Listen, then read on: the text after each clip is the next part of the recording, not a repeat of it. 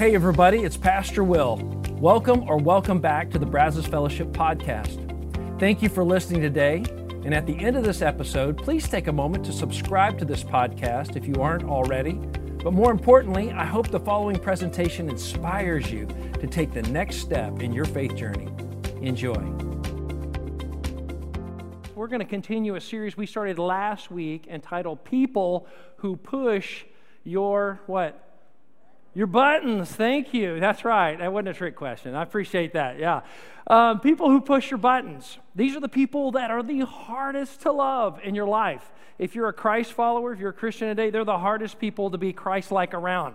They're going to be the most challenging part of your walk with God. It's dealing with these people. They're people, we talked about critical people last week, hypocritical people, we're going to talk about this week, and we're going to talk about overly needy people that just you can't ever give them enough, you know?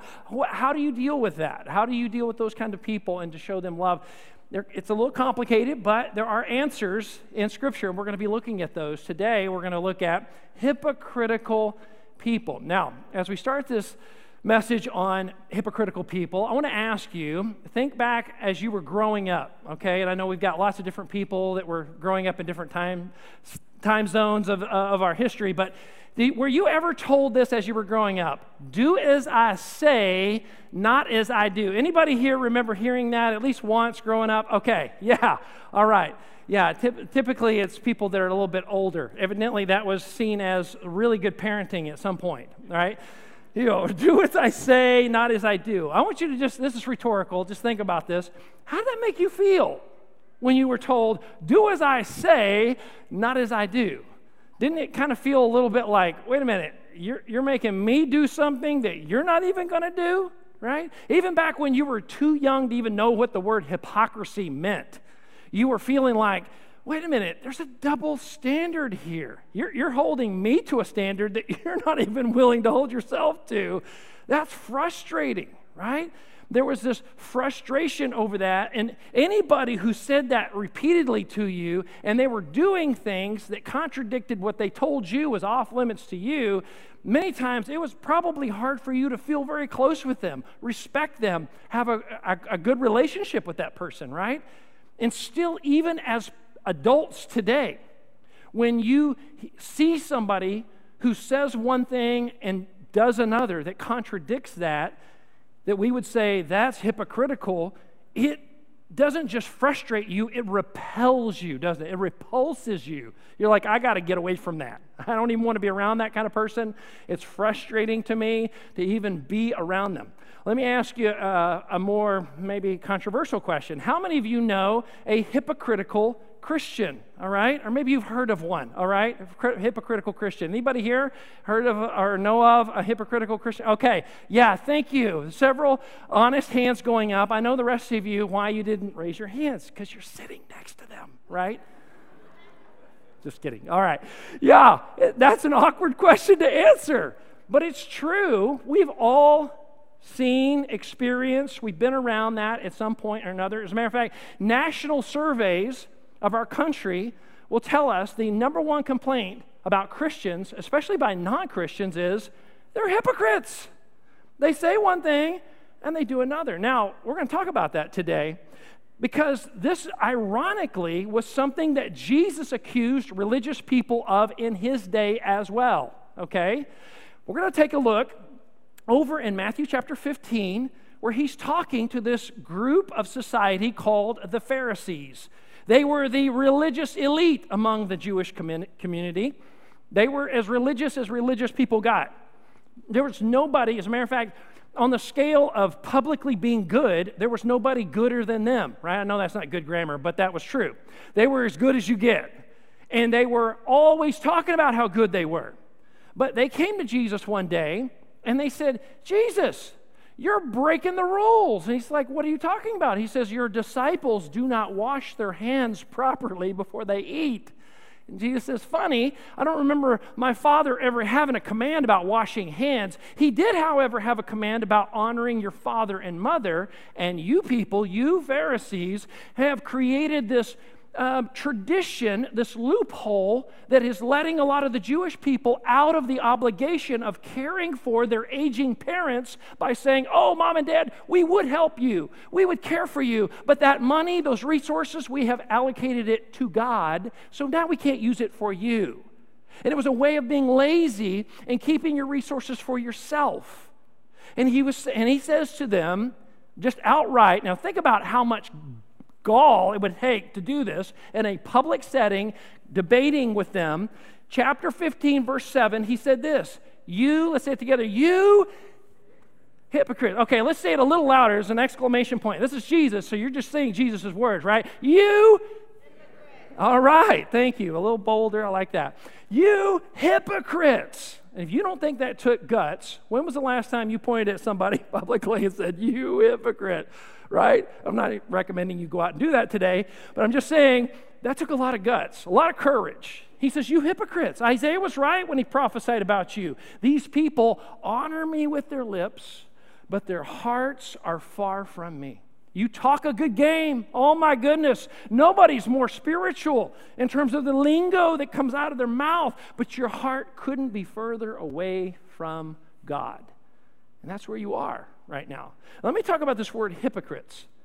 This word hypocrites, our English word hypocrites, comes from the Greek word hypokrates, which is a kind of a compound word that means under a mask. Not under a COVID mask, but under a Halloween mask, okay? The idea is it's like a stage actor. It's one who is under a disguise that is portraying themselves as someone they really are not. We would say today they're keeping up appearances. They look really good on social media and in public, and everything looks great on the outside, but there is some dark underbelly stuff going on in their life that nobody knows about until it either goes public or it's just between them and God, whatever. But there is this hypocrisy going on. And what's interesting is it's more than just one way in public and another way in private. There's this other aspect of hypocrisy that is that they're engaging in behavior that they have criticized other people for. And that might be the most irritating part of the whole thing, is that when you feel like somebody is judging you and critiquing you over something they don't even do, oh man, you talk about setting people on fire and making them livid. That will do it, won't it? And this is what was going on. Jesus was saying, you people have all these traditions and customs that you have created. They're all man-made. They're not from God, and you're imposing them on people like they're from God. And you don't even keep them all. You can't even keep the ones that God said to do. You're hypocrites, in other words. And what's interesting is that Jesus used this word often, right in the middle of his most famous sermon, the Sermon on the Mount, which spans over Matthew chapter 5, 6, and 7. In chapter 6, over half of the chapter, basically, let me sum it up for you. He says, when you give, when you pray, and when you fast, do not do as the hypocrites do. Like, that's his baseline. He goes back to over and over. Don't be like the hypocrites, the people under a mask that are trying to keep up appearances. They're trying to look good when they give and when they pray and when they fast. They are trying to gain the approval. They're trying to gain the respect of people. They're trying to look good publicly, but their hearts really couldn't care less about God. It's not for God, it's for people. They make it look like they're doing it for God, but deep down, actually, they're putting on a show. It's a really wonderful religious show, but there's actually no real heart for God. Jesus says, don't get caught up in that kind of religion because it's empty, it's dead. It will not keep your soul on fire for God. It will not draw you closer to God. He says, be careful of this. And we have all at times, myself included, fallen into that trap. And we'll talk more about that as we go along. There's another interesting story, account, if you will, in the New Testament of Peter, the Apostle Peter. We talked about Peter last week, that Peter was like the champion that went before the Jewish Christians in Jerusalem, and convinced them that the Gentile Christians had just as legitimate faith as they did. Remember last week we talked about that, how he went and talked about how the Holy Spirit had come to them and they agreed. But it's funny, just this is sort of like human nature. They agreed for a while and then everybody started backsliding into their old ways, and Peter included. And Paul, the Apostle Paul, in writing to the Galatian church, he brings it up. He says, there's this issue that came up with Peter, and I had to confront Peter because Peter was being a hypocrite. Well, what was the issue? Let's take a look together. Chapter 2, starting with verse 11. He says, but when Peter came to Antioch, and the city of Antioch had the largest non-Jewish Christian church of the first century. It was where the most Gentiles came to faith in Jesus Christ. So when Peter came to Antioch, I had to oppose him to his face, for what he did was very wrong. When he first arrived, he ate with the Gentile believers. Like, he was chummy, he was hanging out with them, he was good friends with them, he was in small group with them, he was like really doing life with them, who were not circumcised. In other words, they were not living according to the Jewish customs. You know why? Because they weren't Jews. And what they had been taught by the apostles, which is, the apostles got it from Jesus, you don't have to become Jewish to become Christian. And that's what many of the early Christians thought, because they all had been Jews before they became Christians. Jesus was a Jew, right? So they thought, well, you just have to take on the Jewish customs and then you can receive Jesus Christ in faith. And he was clear about, no, that is not what you have to do. But it seems that Peter was struggling with this. So he says, so when he first arrived, he ate with the Gentile believers who were not circumcised. But afterwards, when some friends of James, now James was the half-brother of Jesus, and he was Jewish, all of his friends were Jewish, and now all of his buddies, his comrades, showed up at the Antioch church. So Peter, of course, wanted to look good for James's friends, and James was a high-ranking leader in the New Testament Jerusalem church. Here's what happened. Some friends of James came, and Peter wouldn't eat with the Gentiles anymore. Why not? What had changed? The verse goes on to tell us. Here's what happened. It says, he was afraid of criticism from these people who insisted on the necessity of circumcision. There were still people who insisted on, no, you got to become Jewish before you become Christian. You have to take on all the Jewish Old Testament law and all of the stuff that we couldn't even do. No one was able to do. It was crippling before you can become Christian. He says that's insane. Jesus never said that. He never taught that. All you have to do is place faith in Jesus Christ. And Romans 10:9 tells us, and confess with your mouth that Jesus is Lord and God raised him from the dead, and you will be saved. That's it, man. You talk about simplifying the process. Jesus made it so easy, swung the door open wide where anybody could come to faith in him.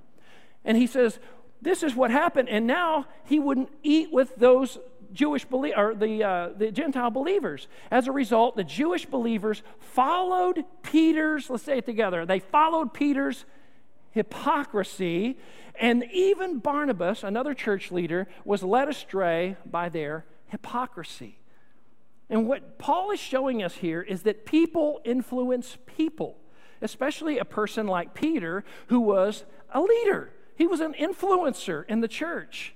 And he was saying, I had to confront him because he was influencing so many other Jewish believers, Jewish Christians, to do what he was doing, which was wrong. It was sinful.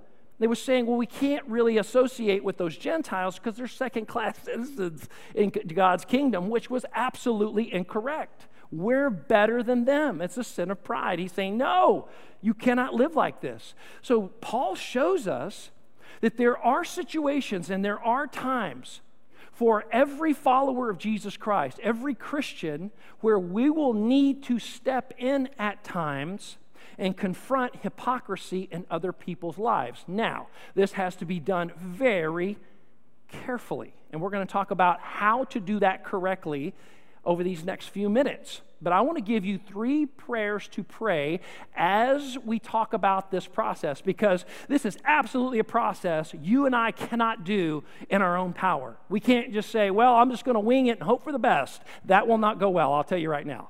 You are going to need God's help. You're going to need to ask for the Holy Spirit to guide you, give you wisdom, humility, compassion, empathy, kindness, gentleness, patience, mercy, all the things that you need as well from God.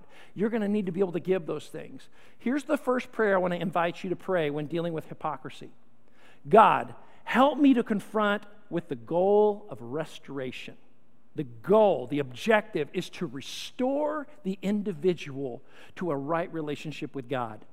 Now, we're going to take a look at another verse, same book, Galatians, now chapter 6, verse 1, where the Apostle Paul writes this, and we're going to unpack as we go. He says, brothers and sisters. So who is he talking to? He's talking to Christians. He's talking to brothers and sisters in Christ. He's talking to brothers and sisters about how to treat other brothers and sisters, okay? This is not go out and confront other people who are not even Christians and try to hold them accountable to a Christian morality. No place in the New Testament are we told to do that, ever. We are, however, encouraged to hold one another accountable in love, but not to go out to people who have never claimed faith in Jesus Christ, who are not walking with God, don't even know Him, and try to hold them accountable to a life that is committed to Jesus Christ. That would be hypocrisy for them because it's not even true. It's not even accurate with who they are. He says, brothers and sisters, if someone is caught in a sin, you who live by the Spirit. Now let's stop here. What does that mean to live by the Spirit? Same book, Galatians chapter 5, verses 22 and 23. The Apostle Paul unpacks this even further. He says, to live by the Spirit, to live according to the Spirit means that you will produce spiritual fruit in your life.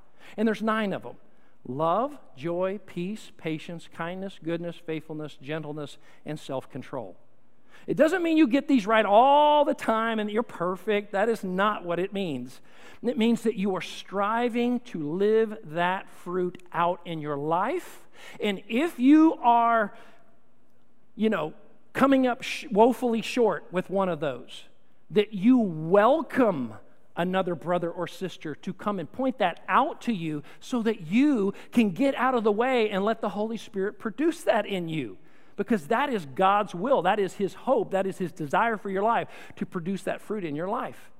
And He's saying, those of you who are taking it serious of walking by the Spirit of God, so He makes a separate category. This isn't just anybody. This is people who are willing to do this. Here's what you should do. You should, let's say it together, should restore that person gently. Now let me define these words real quick. Restore, this is a medical term. To set a fractured bone. To set a fractured bone. Any of you here ever broken a bone? Anybody here know what that's about? Okay, a few of you out there. I've only done it one time. It was my right arm. Some of you may know I have always been into bicycling, and when I was in high school and even part of college, I loved to ride quarter pipes. It was about a 7-foot ramp that went curved radius all the way up to vertical. I do not recommend riding quarter pipes if you don't already do this, or you don't recommend your kids do this. It's very dangerous.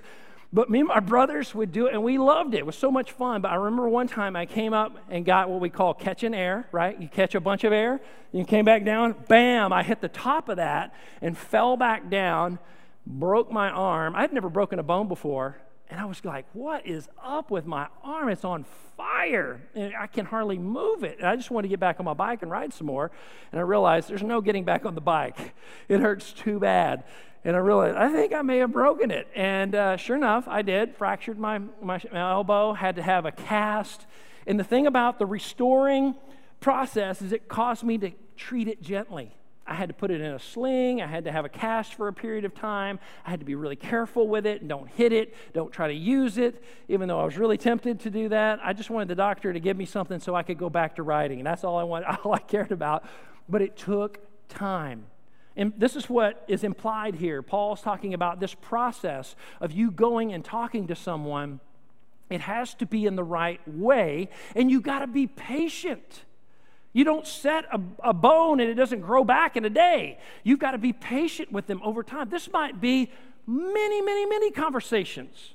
The first time you go talk to them, they may say, I think you're a little crazy and I don't agree with you, but thanks for stopping by. And you might have to have another conversation at another time and just say, look, hey, I love you, and here's what I wanted to share with you, and I think this would be good for you if you did this. And then that next conversation, like, okay, well, maybe I'll think about that. And then the next conversation, they're a little bit more open and a little bit more open, but you have to be consistent and compassionate and loving over and over and over and over again, being gentle in the process. People these days are not real good at doing this. We're really great at coming in and saying, I'm right, you're wrong, my way or the highway, let me tell you how it is. But that's not doing it gently. That's not doing it with compassion. When we come and speak the truth in love, it ought to draw the person closer to us and to God. When we come and speak the truth without love, I promise you, it will push the person further away from us, God, and typically further into their sin. I see it happen all the time. People do this wrong all the time. They don't confront with passion or with compassion. They don't confront with love and kindness. And it pushes people further into their sin. To be reminded, God, help me to speak to this person with the objective of restoration. And here's the second prayer. God, help me to confront with caution, to be so careful. Like you got a loaded weapon on the table and somebody could get terribly wounded in this process. And every word that's about to come out of your mouth is going to have an impact, either good or bad. And you have to consider it. Think about what you're going to say. Premeditate that conversation and be really careful about what's about to happen. Because what you're going to say is either going to push them further away or draw them closer to God. And the objective should be restoring them to God, not proving to them that you're right, but helping them to be right with God. That's the objective. And we've got to do this so careful. So let's go back to Galatians chapter 6, verse 1. We're going to look at the second half of that verse now, where Paul says, but watch yourselves, or you also may be, let's say it together, may be tempted, right? You may be tempted. So what are you going to be tempted to do? You're going to be tempted to be condescending. Well, you sinned and I didn't, right? I mean, you blew it and I didn't. I'm here just to help you out. Like you poor, lowly, dirty, filthy sinner. Like I'm here to help correct your wrongs. When we come at someone else with a holier-than-thou attitude, we have sinned too, the sin of pride. It's treating other people like I'm better than you, I'm more important than you, and I am more loved by God than you, all of which is false, wrong, absolutely 100% wrong. Jesus teaches this over and over. It's echoed in the teachings of Paul and Peter and others. It's something we've got to remember. Like in 1 Corinthians chapter 10, verse 12, he tells us, so if you think you are standing firm, be careful that you don't, let's say it together, you don't fall. When you're all worked up, foaming at the mouth, you're like, oh, I'm going to go talk to them. I can't wait to confront her or him in their sin, and this is what I want to do. Well, you're all worked up. I want to just caution you. Pause for a moment and ask yourself, why am I so worked up to go confront them? 9 times out of 10, part of the reason is because part of that sin you see in them that makes you so upset with them is reflected in you. There is some version of that you struggle with too, if you were brutally honest. And you need to pause and confess that to God. Jesus unpacks this beautifully in Matthew chapter 7. Again, going back to the Sermon on the Mount, towards the end of that sermon, he tells us, he gives us this beautiful analogy. He says, you ever had a friend where you saw there was this like speck in their eye? This was like black. You couldn't tell if it was a bug or if it was just a piece of dust or you don't know, but it was gross. It was like, you need to address this with your friend. There's this speck in their eye. And he's using this as a metaphor for anything that you feel like you need to go confront in someone else's life. He says, before you go confront them, you need to stop for just a minute, look in the mirror, and deal with the log in your own eye. I can't help but think this is Jesus being funny. Could you imagine somebody literally with a log in their eye saying, hey, come here, let me help you with that speck in your eye. Come here, because you look so silly with that. Come here, let me help you out. Come here. Oh, and by the way, just, you're going to have to come on this side because the log's here. So, so ridiculous. But Jesus saying, that's what you look like to the person you're trying to confront with sin when you haven't confronted the sin in your own life. He's saying, and there's something about that process of you dealing with the sin in your own life, confessing it to God and getting right with God, that humbles you, reminds you don't have it all together. You're not perfect and you're not flawless, and you're not God's gift to other people to confront them. You come with the right heart, and this is the beautiful part that Jesus says. And if you're not willing to deal with the log in your own eye before you deal with the speck in someone else's eye, you are the very definition of a hypocrite. You are a hypocrite. You have become the very thing that irks you, that makes you repulsed, that makes you repel. So watch it. Be careful. Be cautious. And I would say this is really important in all relationships, but maybe the most important in your parenting relationships. Those of you who are parents, who have kids that are going through the adolescent years, especially the teen years, and even beyond, coming out of the house and moving on their own, etc. We have seen this time and again. What I'm about to share with you become such an important part of the parenting process, even in our house. And here's what I want to share with you. I love illustrations that boil things down and make them simple to understand. But essentially, here's what I want to share with you. That rules minus relationship, or the love, equals rebellion. Rules that we're trying to impose without a relationship of love will produce rebellion in the hearts of other people.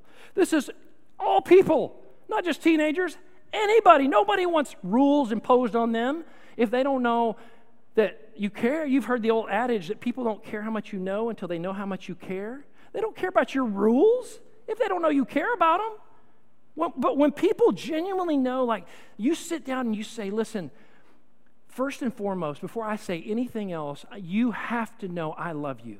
You have to know I am for you. I am on your side. Like, it's me and you against the evil of the world. It's not me against you, right? Too many parents feel like that's the issue. Like, it's us against the kids and who's going to win. No, you've got it wrong. You got to let them know and communicate it often. You love them. You're praying for them. You're for them. You're on their side. They need to know that because so many are against them. They need to know mom and dad are for them and love them and care about them. And when everybody else is gone and they've all gone their way of whatever's cool and popular and they're all scattered to the wind, mom and dad are still going to be here because we love you. We're for you. And they will eventually see that as you consistently show that to them. But rules that are given with relationship do the opposite of rebellion. It helps people to understand, yes, this is good for me. But you show them, look, you need a guardrail in your life because there is a cliff, sweetheart, and it's going to hurt so bad. And you will be paying for it for years. You'll be paying for it financially and relationally and physically. What you're about to, you need to stop before it's too late. I love you too much to just watch you go off the cliff. I got to say something. But they need to know before they know anything else, you love them. So here's the third prayer. God, help me to confront the hypocrisy, not in them, but in me. God, help me to confront the hypocrisy in me. Let me just confess a time where that has happened to me. A while back, definitely I've had an issue with speeding, right? I'm just going to be honest with you. I accelerate past the speed limit. And I remember one of the most embarrassing moments, I think maybe one of the most embarrassing moments that a pastor could have, maybe not the most embarrassing, but one of the most embarrassing, is being pulled over by a police officer who goes to your church, okay? Oh my gosh. And he didn't recognize me until he got right to the window, and it was like, oh my gosh. And he started laughing, and he said, well, I shouldn't have to tell you this, but you need to watch your speed, slow down, and be careful. And I said, you're 100% right. You're 100% right. I felt like such a hypocrite that I got pulled over. I'm wasting his time. It was gut-wrenching. But I tell you that story to say, well, years later now, I feel like I'm doing much better with this. You can ask Leslie if you want to get the latest. But I feel like I'm doing much, much better with this. I still have to watch it, though. For some reason, my right foot's just a little heavier than my left. It just wants to go. And so I have to be careful. I have to really be on it and careful. But I tell you the story to say we have all been there, haven't we? All of us have had stuff come out of our mouth. We've done things in front of other people, and we think, why? Oh my gosh, God, why did I do that? That was so stupid. I'll probably look like such a hypocrite right there. I was awful. I wish I could take it back. I wish I could take back what I said, what I did. We've all had those moments, haven't we? All of us have. And it's funny because in those moments, we have to recognize and let that humble us that we need to bring it before God and ask for His forgiveness. As a matter of fact, going back to Jesus' relationship with the Pharisees, He 3 times throughout the gospel, He called them blind guides. You know why they were blind? Because they either couldn't see or didn't want to recognize their own hypocrisy in their life. No one would point it out to them, and they weren't willing to look at it. And time and again, Jesus invites us to be open to that. As a matter of fact, there's this beautiful story in the Old Testament, this account of King David. King David, it was in 2 Samuel chapter 11, a whole myriad of things were wrong in his life. It was during the springtime when we're told all the kings went out to war with their men out on the battlefield. But David stayed at home in the palace, taking it easy. He was where he shouldn't have been, and then he saw what he shouldn't have seen. He was up on the palace top looking down at sunset when he knew that was the time when the women were up on the roof bathing, and he sees this woman Bathsheba naked. And so he wants a date with her. She's a married woman. And then he does what he shouldn't have done. He commits adultery. He gets her pregnant. He has her husband Uriah killed to try to cover it up. He thinks, well, okay, this is done. I was able to get away with it. And then a short time later, God sends a prophet, Nathan, to come visit him. And he says, David, I want to tell you a story about 2 men. They were neighbors. There was a wealthy man who had many, many lambs. He had lots of land. He was, by all accounts, super wealthy, well off. He had a neighbor who was very poor, had very, very little. He didn't have many lambs. He had one little ewe lamb. And that little ewe lamb was like a family member to he and his children. It ate at his table. It slept in his arms sometimes. They loved that little ewe lamb. Well, one day, that wealthy man had a traveling friend that stopped in and stayed overnight with him, and he wanted to throw a big feast for this guy. But rather than going and getting one of his many, many, many lambs, he went over to his poor neighbor, pushed him out of the way, and took his little ewe lamb and killed it and barbecued it for his guest. David, when he heard this, was livid. He was on fire with anger. In 2 Samuel chapter 12, he said this, David burned with anger against the man and said to Nathan, as surely as the Lord lives, the man who did this must die. He must pay for that lamb 4 times over because he did such a thing and had no pity. Then Nathan said to David, you are the man. David, you are the hypocrite. You have treated Uriah worse than this guy treated his neighbor. We all need Nathans in our life. We need people that we have given permission to say, listen, I love you, but right now, you are being such a hypocrite. You're not living what you say you believe. There is inconsistency. You have one standard you hold out here and a whole different one that you're living by. And it is not good for you. It's going to hurt you. It's going to push people away from you, from God. It's going to push you further into sin. We need to have, we all need to have Nathans in our life. And I want to challenge you this week that you would invite a Nathan, male, female, some friend Maybe it's a spouse. Maybe it's somebody in your small group. Maybe it's a girlfriend, a guy friend that is close. But you would give permission to say, would you just let me know when I'm going off the rails? That would ask me tough questions. We all need that, 100%. And before, though, we even do that, I want to just challenge you today that before God, you would just say, God, would you just reveal the hypocrisy in my own heart right now? The places in my life where I talk a good game, my lips tend to honor God, but my heart is far away from Him. Where we talk a good game, we sound really spiritual with our language sometimes, but then we are condescending, we are backbiting, we are gossiping about other people. Women, sometimes it's talking about your husband behind his back to other women in a mocking, condescending way. Men, sometimes we do the same thing about our wives in front of other guys, talking about them behind their back, hurting them. Maybe it's you talk a good game, you sound so spiritual, but when you're alone and you're on the internet, you go places you know you shouldn't. Porn sites and other places that are just absolute degrading to your soul. It pulls you away. It's a wedge between you and God. And when you're with your friends, you know you drink too much. You go too far on your dates. You push it way too far. It's not right. And somebody needs to lovingly say, hey, look, you need to change this. And it needs to start with you, just between you and God even, just to say, God, help me to stop being like this. Help me to invite somebody in my life to have the courage and the humility to say, this is true of me. This is what I struggle with. And just to be honest with somebody that will pray for you and encourage you. We all need people like that. But we have to stop living this double standard, because you wouldn't want somebody talking about you behind your back, slandering you and mocking you and condescending you and belittling you behind your back, would you? Now, why would you do that to someone else? Help us, God, to stop being hypocrites. I want to encourage you with this prayer today as we close out.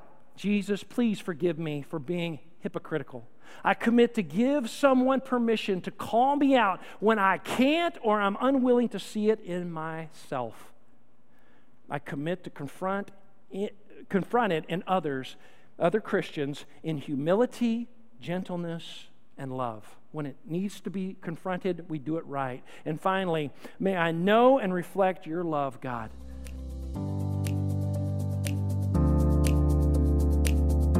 Once again, thanks for listening. If you live in the Brazos Valley, we would love for you to engage with us at one of our weekend services. For directions, service times, and information about our fabulous children's and student environments, visit us at brazosfellowship.com. That's brazosfellowship.com.